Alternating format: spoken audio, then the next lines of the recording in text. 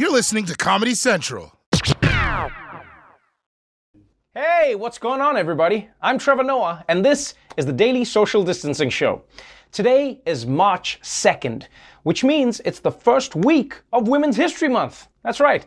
It's that time of the year when men celebrate women's history by repeating it back to women just a little louder, as if we thought of it ourselves. Anyway, on tonight's show, Dr. Seuss is cancelled, Governor Cuomo is crashing weddings, and meet Madison Cawthorn, the hot new scandal of the Republican Party. So let's do this, people. Welcome to the Daily Social Distancing Show. From Trevor's couch in New York City to your couch somewhere in the world. This is the Daily Social Distancing Show with Trevor Noah. Ears Edition. Let's kick things off with the coronavirus vaccine. The reason your grandma just reactivated her Tinder. Over the weekend, Johnson & Johnson became the third company to get a vaccine approved for use in the United States. And in even more good news today, it was announced that one of Johnson & Johnson's rivals, the pharma company Merck, will help produce the vaccine as a way to boost supply, which is amazing. Two rival companies teaming up. This is so rare, especially in the pharmaceutical world. I mean, we all watch TV. We've seen those Cialis ads. They've never once said, ask your doctor about Cialis or Viagra. All that matters is we get your rusty old dick working again. And it's because vaccine production is ramping up that President Biden now says America will have a vaccine for every adult by the end of May. 2 months earlier than he predicted just a few weeks ago. Which means you're gonna have to fit back into your jeans a lot sooner than you thought. Yeah, you better get working. Now I don't have that problem because I cut all my jeans up for toilet paper last April. But let's move on to Andrew Cuomo, governor of New York and shaved Geico caveman. He's already spent this week fighting off 2 accusations of sexual harassment. And now we're finding out about a third.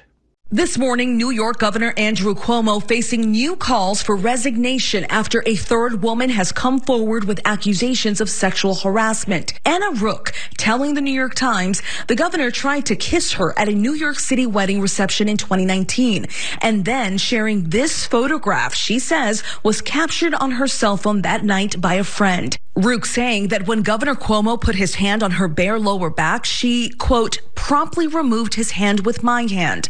According to the paper, the governor remarked that she seemed aggressive and placed his hands on her cheeks. He asked if he could kiss her. Sweet Jesus, man, what are you doing? I mean, on the one hand, asking women for consent before you kiss them is what you're supposed to do. But the other part of consent is waiting for them to answer. You don't just grab them by the face like a bear yanking on a beehive. I mean, look at this photo. How can you not tell that you're making this person uncomfortable?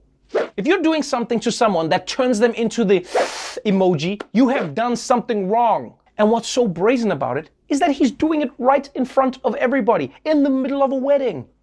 So now I want to know, was he doing this the whole night? You know, are the bride and groom going to be looking at their wedding photos like, oh, honey, here's the picture of you smearing the cake on my face. Oh, and there's the one of Governor Cuomo licking it off.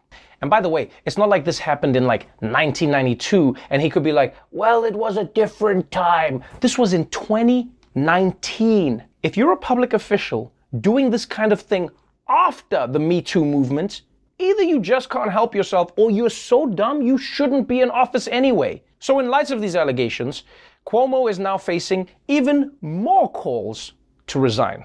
Although if these allegations prove anything, it's that Cuomo doesn't go away when you want him to.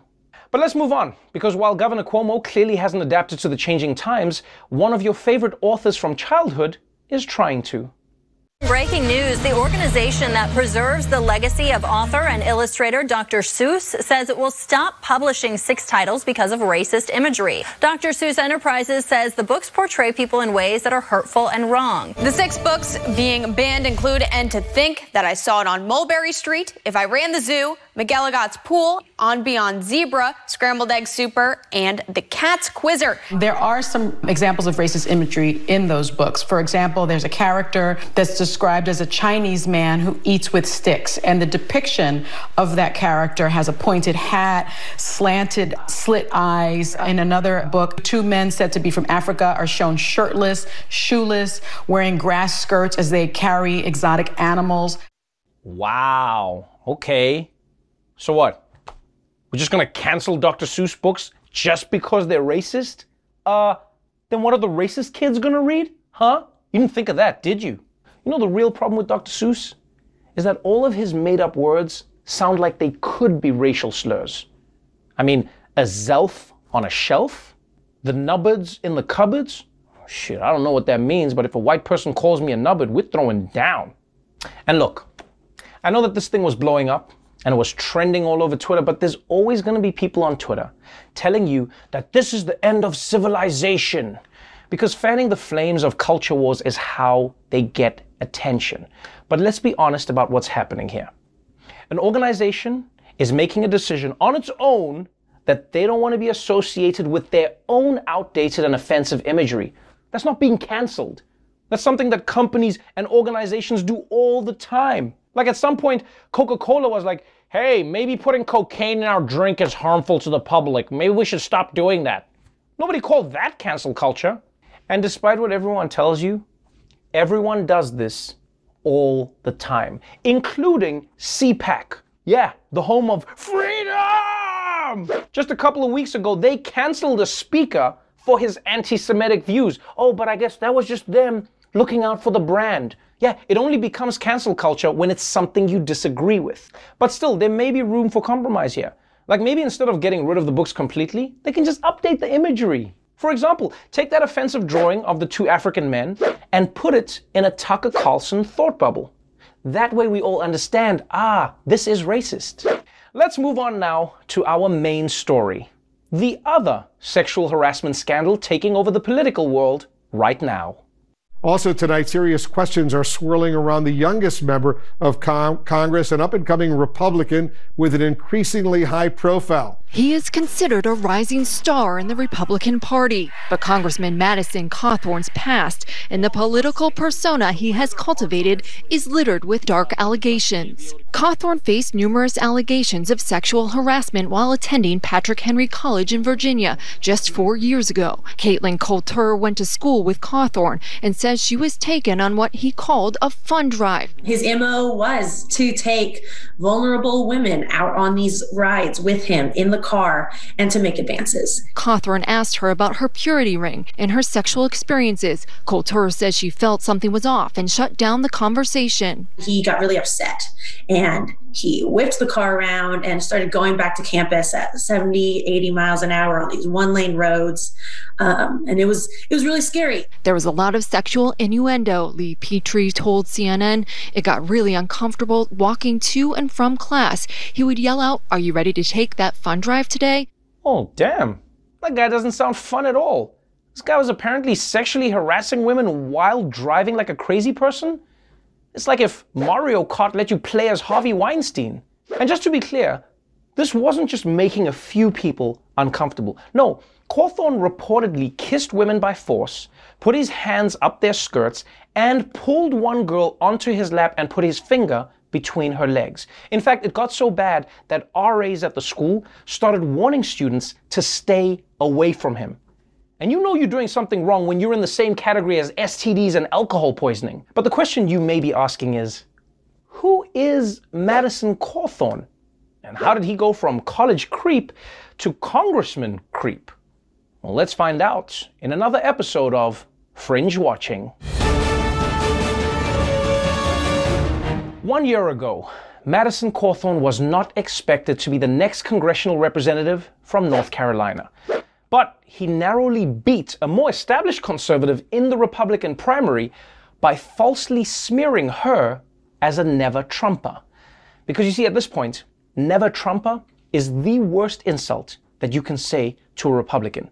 It goes expert, Prius driver, and then never-Trumper.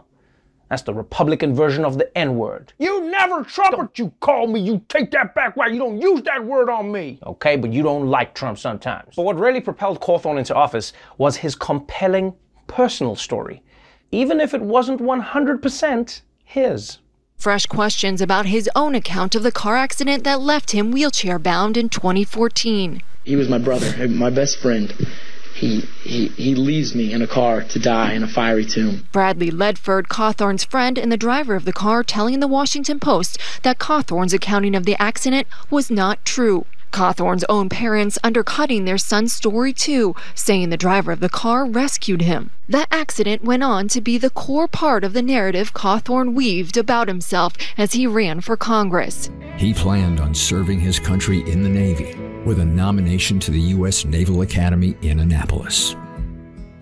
But all that changed in the spring of 2014 when tragedy struck. But in this 2017 deposition related to the accident obtained by CNN, Cawthorn admitted that he was rejected by the Academy before the accident. So, this guy got rejected by the Naval Academy, then got into a car crash, and then claimed the crash was why he got rejected? Well, you know what they say, when life gives you lemons, you blame the lemons for everything and you hope no one checks. And look, man, this is a horrible thing that Cawthorn experienced. But it's tragic enough on its own. And it's also genuinely inspiring that he came back from it. Which is probably why it's so weird that he felt the need to lie about things like his friend abandoning him to die. I mean, dude rescued him from a car, and in return, he threw him under the bus. And once people began digging into the rest of Cawthorn's story, they began finding lies everywhere. For instance, he claimed he turned down Princeton and Harvard. That was not true. He claimed to be a successful business owner, even though his supposed investment company reported zero income and had only one employee, himself. He even claimed repeatedly to be training for the 2020 Paralympics despite never being an elite athlete. Something an actual Paralympian compared to, quote, a kid saying they want to play in the NBA when they're on the 4th grade basketball team, end quote. Which would obviously be ridiculous. I mean, no 4th grader could play in the NBA. Except maybe for the Pistons. I mean, they need help. So, Madison Cawthorn has basically lied about every major event in his life. And he's lucky that he's in politics because there's no other career where you can be caught lying that much about your resume and still be allowed to keep your job. So, instead of attending Princeton or Harvard, Cawthorn went to a conservative Christian college where he led a squad known on campus as the Douche Crew, which is impressive, especially when you think about how much competition there is for that name on a college campus. You know, it's like working at a hedge fund and being known as the guy with the coke problem. But after earning mostly D's, Cawthorn dropped out after only one semester to go and see the world. This 2017 Instagram post from a visit to Adolf Hitler's vacation home in Germany, the Eagle's Nest, where Cawthorn refers to Hitler as the Führer. Posting the vacation house of the Führer. Seeing the Eagle's Nest has been on my bucket list for a while. It did not disappoint. I'm definitely not a Nazi. I'm not a white supremacist. Okay, you know you messed up if you need to follow your Instagram post with, I'm definitely not a Nazi. I mean, nobody's posting kitten pictures like, just to be clear, I definitely think the Holocaust was bad. Meow. And it's not even that he visited Hitler's vacation home, so much as how he wrote about it. He called it the Führer's house. I mean, that's an extra level of respect when you're using Hitler's preferred pronouns. I mean, he even included the 2 dots over the U. What is that, the umlauts? Yo, that takes effort. I don't even know how you do that. I think you need to buy like a special keyboard. I can barely find the colon. Where are you finding the umlauts for Hitler? But maybe the strangest part of this post is that he said, quote, it did not disappoint. The only way to make this post worse was if it did disappoint. Just got to the Eagle's Nest. Bummer, not that Hitlery. So this was a little embarrassing, but it didn't stop Cawthorn from getting the ultimate stamp of approval. Where's Madison? Where is Madison? Is he here? Madison Cawthorn, a real star. You're going to be a star of the party. He rose to national prominence and then gained national attention at this summer's Republican convention. When I'm elected this November, I'll be the youngest member of Congress in over 200 years. And if you don't think young people can change the world, then you just don't know American history. George Washington was 21 when he received his first military commission. Abe Lincoln, 22 when he first ran for office. And my personal favorite, James Madison, was just 25 years old when he signed the Declaration of Independence. Yes, that, my friends, is incredible. Or it would be if James Madison had actually signed the Declaration of Independence, but he didn't. I guess Cawthorn is so into lying that he's padding other people's resumes now? I mean, sooner or later, this dude's gonna get his alternate realities completely mixed up. And let's not forget Thomas Jefferson, who left me for dead in that car accident. And please, don't get me wrong, this isn't the biggest deal in the world. In fact, I'm kind of impressed that Cawthorn picked the one founding father who didn't sign the Declaration of Independence. Look at those signatures. Look at all those signatures. They were passing that thing around like an office birthday card. And so, Madison Cawthorn made history as the youngest member of Congress ever. And he celebrated this milestone in American democracy by immediately trying to undo American democracy. My first act as a member of Congress will be to object to the Electoral College certification of the 2020 election. If you don't start supporting election integrity, I'm coming after you, Madison Cawthorn's coming after you, everybody's coming after you. Get on the phone, call your congressman, and feel free, you can lightly threaten them. Yes, just a few weeks before rioters stormed the Capitol building, Madison Cawthorn was telling people to lightly threaten their congressman. Which I guess is when you say you're gonna kill a dude, and then throw in some funny memes just to balance it out. But you know, in many ways, the Republican Party couldn't have asked for a better star to push their lie. Because unlike the Paralympics, this is something he's actually been training for his whole life. So that's Madison Cawthorn. He claims the election was stolen, lies about everything in his life, and has dubious opinions about Nazis and an alleged history of sexual assault. What I'm saying is, as soon as this guy can get a fake ID saying he's 35, oh, my friends, he's gonna be president. All right, when we come back, Representative Adam Kinzinger will be joining us on the show to talk about taking a stand against the president of his own party. You don't want to miss it. Welcome back to the Daily Social Distancing Show. Earlier today, I spoke to Republican Congressman of Illinois, Adam Kinzinger. We talked about breaking from his party to oppose Donald Trump and what he sees as the future of the GOP.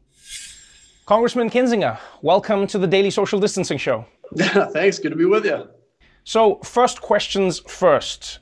Where do people go to find a new family? Because you were famously thrust into the news when your family wrote you a letter, not only saying that you had betrayed Donald Trump and you had betrayed them, but you had joined the devil's army. Quite a letter to get from some of your family members. Yeah, it was a little surprising, you know, and but so I look at it and say, look, I have a great family, some closer that, you know, may disagree with me that aren't going to send me a devil's army conscription form. But yeah, it was pretty crazy. But I'm glad it got out there. I didn't release it. She sent it so far and wide, actually, that the reporter was able to find it. But, you know, it kind of shows people what's going on in families today.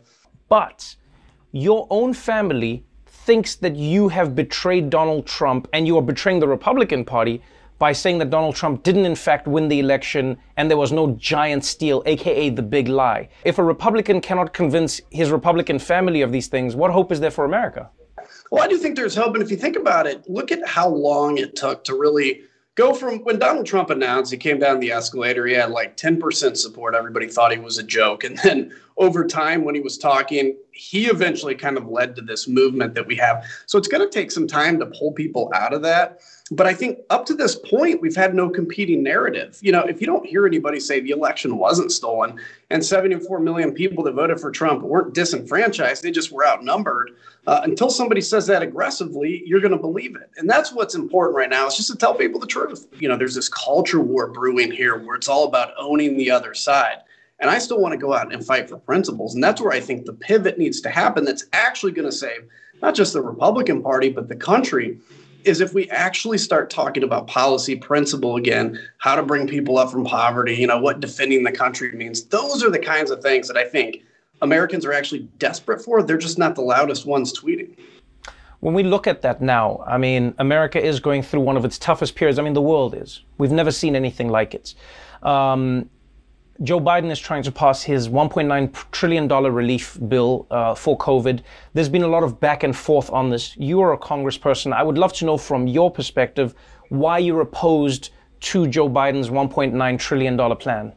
Yeah, look, there was no effort to reach out. I'd never had a conversation with anybody in the White House about it.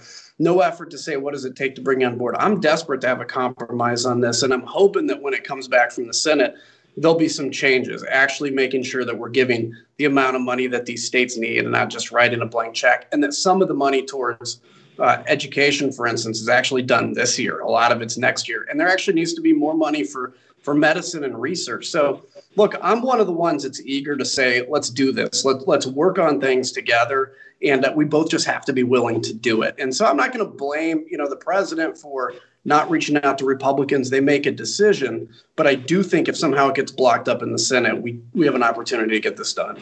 The bill has quite a few proposals. It touches on everything from, raising the minimum wage, which is now probably out of the conversation, to getting funding to people who work in restaurants and bars and making sure that people get vaccinated and providing PPP, etc. What would you change in that bill? What do you think it's missing if they had come and spoken to you? Yeah, I don't know if it's missing anything. I do think we can come to a compromise on the minimum wage, for instance. I'm for increasing the minimum wage. I just think doing it at this moment, right, to $15, over a short period when businesses are struggling is the wrong time. So I would like to see an increase. But on things like opening schools, there's over $300 billion that goes to that, but most of it doesn't go in until next year. And you look at things like vaccine researches for the future. You look at things like helping hospitals now. And then the fact, Illinois, for instance, which has had this huge systemic problem of fiscal mismanagement, just gets a ton of money from the federal government. Mm-hmm. I want that to be more based on need instead of just based on number.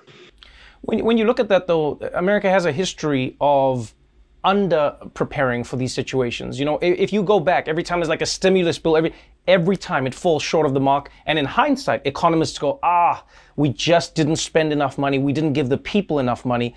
I mean, 70% of Americans are saying, we want this bill. We want these checks. We need this help.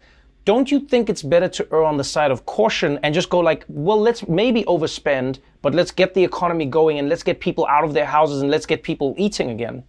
Yeah, look, I think it's a good point to make. And I think, for the last year, we've been doing that. There have been a lot of pretty sizable amounts of money we've been spending on things like the payroll protection program, et cetera. But look, if you want to reach out to me for that input, I'm happy to chat with the administration about it.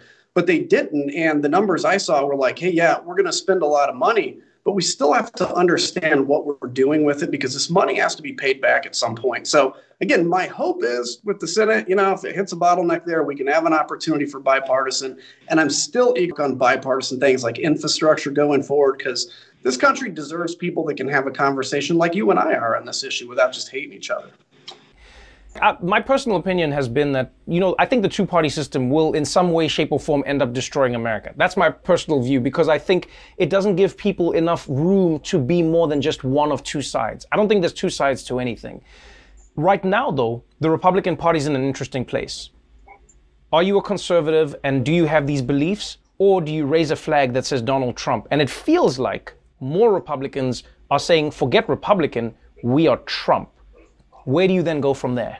Yeah, so that's what the battle is right now. And I think that's going to be, we'll have a good idea over summer. I think Donald Trump is going to continue to be lessened as every day goes on because Americans, we don't always solve challenges, but we move on from them and we move on to the next president. So that's why I started countryfirst.com with a 1ST is just like, especially for Republicans, independents, and even Democrats that say we need a healthy Republican Party to have a place to go to fight for the narrative of the Republican Party. Because tell you what, the two-party system won't destroy the country if you have a healthy opportunity for debate and an open tent. We should have people that disagree in the Republican Party as the Democrats do in their party. Well, you are in for the ride of your life. It is going to be extremely vicious. It is going to be extreme, as you've seen from within your own family. And so We'll be watching, and good luck to you versus Donald Trump. Thank you. Well, you know what? Some things you got to put it all on the line for, and I'm willing to. I hear you there. Thank you so much for taking the time, Congressman. You bet. Thanks again to Congressman Kinzinger for joining us on the show. When we come back, the amazing Her will be my guest, and we'll talk about the Grammys, the Oscars, and how she's taken over the world. So don't go away. Welcome back to the Daily Social Distancing Show. Earlier today, I spoke with Grammy Award-winning musician Her. We talked about making music during the pandemic, being shortlisted for an Oscar, and who the person is behind the mysterious name. Her, welcome to the Daily Social Distancing Show. Thank you. Thank you for having me. It is an absolute pleasure having you on because you have become just the soundtrack. Not the soundtrack of life, not the soundtrack of the pandemic, just the soundtrack. That is what I feel like when I think of Her. Before we get into the music itself, though, I would love to know the story behind Her, because it is one of the most unique artist names I've ever come across. Thank you. Thank you. I've just always loved music since I was a little girl. It's always kind of been a given to me, just doing music. And I got signed very young, but I was making this very honest music in high school that kind of just represented what I like to call the evolution of woman and me becoming a young woman and going through different things and, changing and vulnerability. And I guess, even if it wasn't that deep, it was always that deep for me. So I was writing this music that was kind of heavy and created this EP, Volume 1. And I really wanted the project to just be, the cover of the project to just be a silhouette where nobody knew what I looked like or, anything about me. And I wanted to have everything revealed in the music and not what we sometimes focus on with social media, because I'm really about the music, and that's where it came from. Yeah, I feel like more than most artists, you really focused on not just the music, but on keeping the music separate from your life. And it feels like it's really intentional where you've gone, I don't want you to know the person behind this. I want you to know what the person is giving you. Why was that such a big deal for you? And is that a correct assertion? Absolutely. It's a big deal for me because I think music is the foundation, and music is the main part of it. We get so caught up in what everybody else is doing. And then sometimes we get disappointed because at the end of the day, we're all human. We are all flawed. We all go through things and we all have stuff we deal with outside of our art. And I really just wanted to focus on the art and, have a kind of a sense of privacy, I guess. But, the music is the message. It makes you want to fall in love. It makes you, sad. It tells you what's going on. And there's just a lot of things that music does. And I think we forgot about that. We forgot about the substance that is the art of music. And that's what I'm about. You remind me of some of the greatest artists of like my parents' generation, where you can make beautiful music about anything, but there are moments where you take your time to make a song about the pain that people are experiencing in life. And one of the most famous songs in that regard is I Can't Breathe. A song that came out during the heights of protests in America, during the heights of many people's pain in America. You wrote another song recently about Fred Hampton, for Judas and the Black Messiah, another song nominated. And all of these songs are really painful, but at the same time, it feels like you're trying to inspire us to something. It doesn't feel like it's a hopeless song. It feels like it's hopeful despite the stories ending the way that they did. When you're making that music, do you think about the thing first, or does the event inspire you? I'd love to know what that process is or how it comes about for you, because it really connects with people. Oh, thank you. It really depends. When it came to like a song like I Can't Breathe, it was the heat of the moment. It was like, okay, I'm literally looking outside my window in New York City and seeing a huge crowd of people protesting, and I'm seeing all these things on the news, on social media. It's everywhere we look, and it's great that it's everywhere we look now, because now there's kind of this awakening, I think, going on. And a lot is being exposed, and we've had time to be still. And so, I've had time to be still and look at the world around me and really sit with this pain and this kind of anxiety, like, okay, some of the lyrics are like, how do we cope when we don't love each other? What is a gun to a man that surrenders?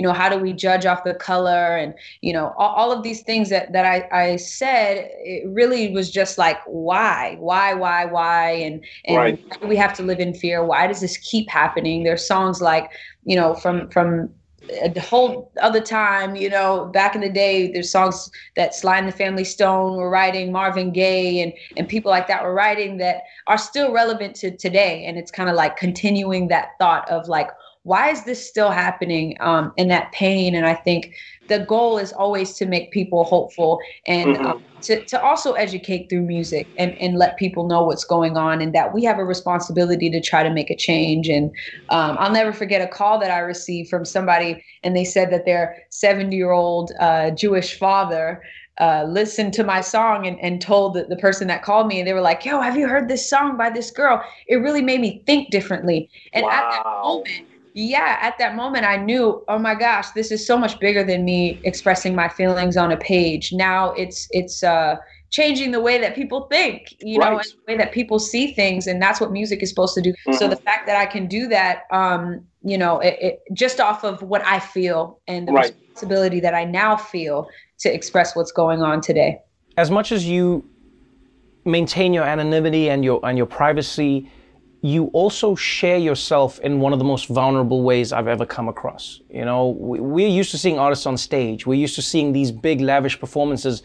But once the pandemic struck, we saw her in a completely different way. You started hosting really intimate performances, from a room in your house, whether it was on Instagram Live or whether it was like a Zoom performance. And it felt like you were sharing a different side of yourself. It felt like you were sharing the pandemic with us, and then your thoughts about what we were experiencing in real time. What inspired that? And were you ever worried about like almost being too vulnerable and not being like prepared? A lot of people have the veneer, but you were just like, no, this is me. Let's do this.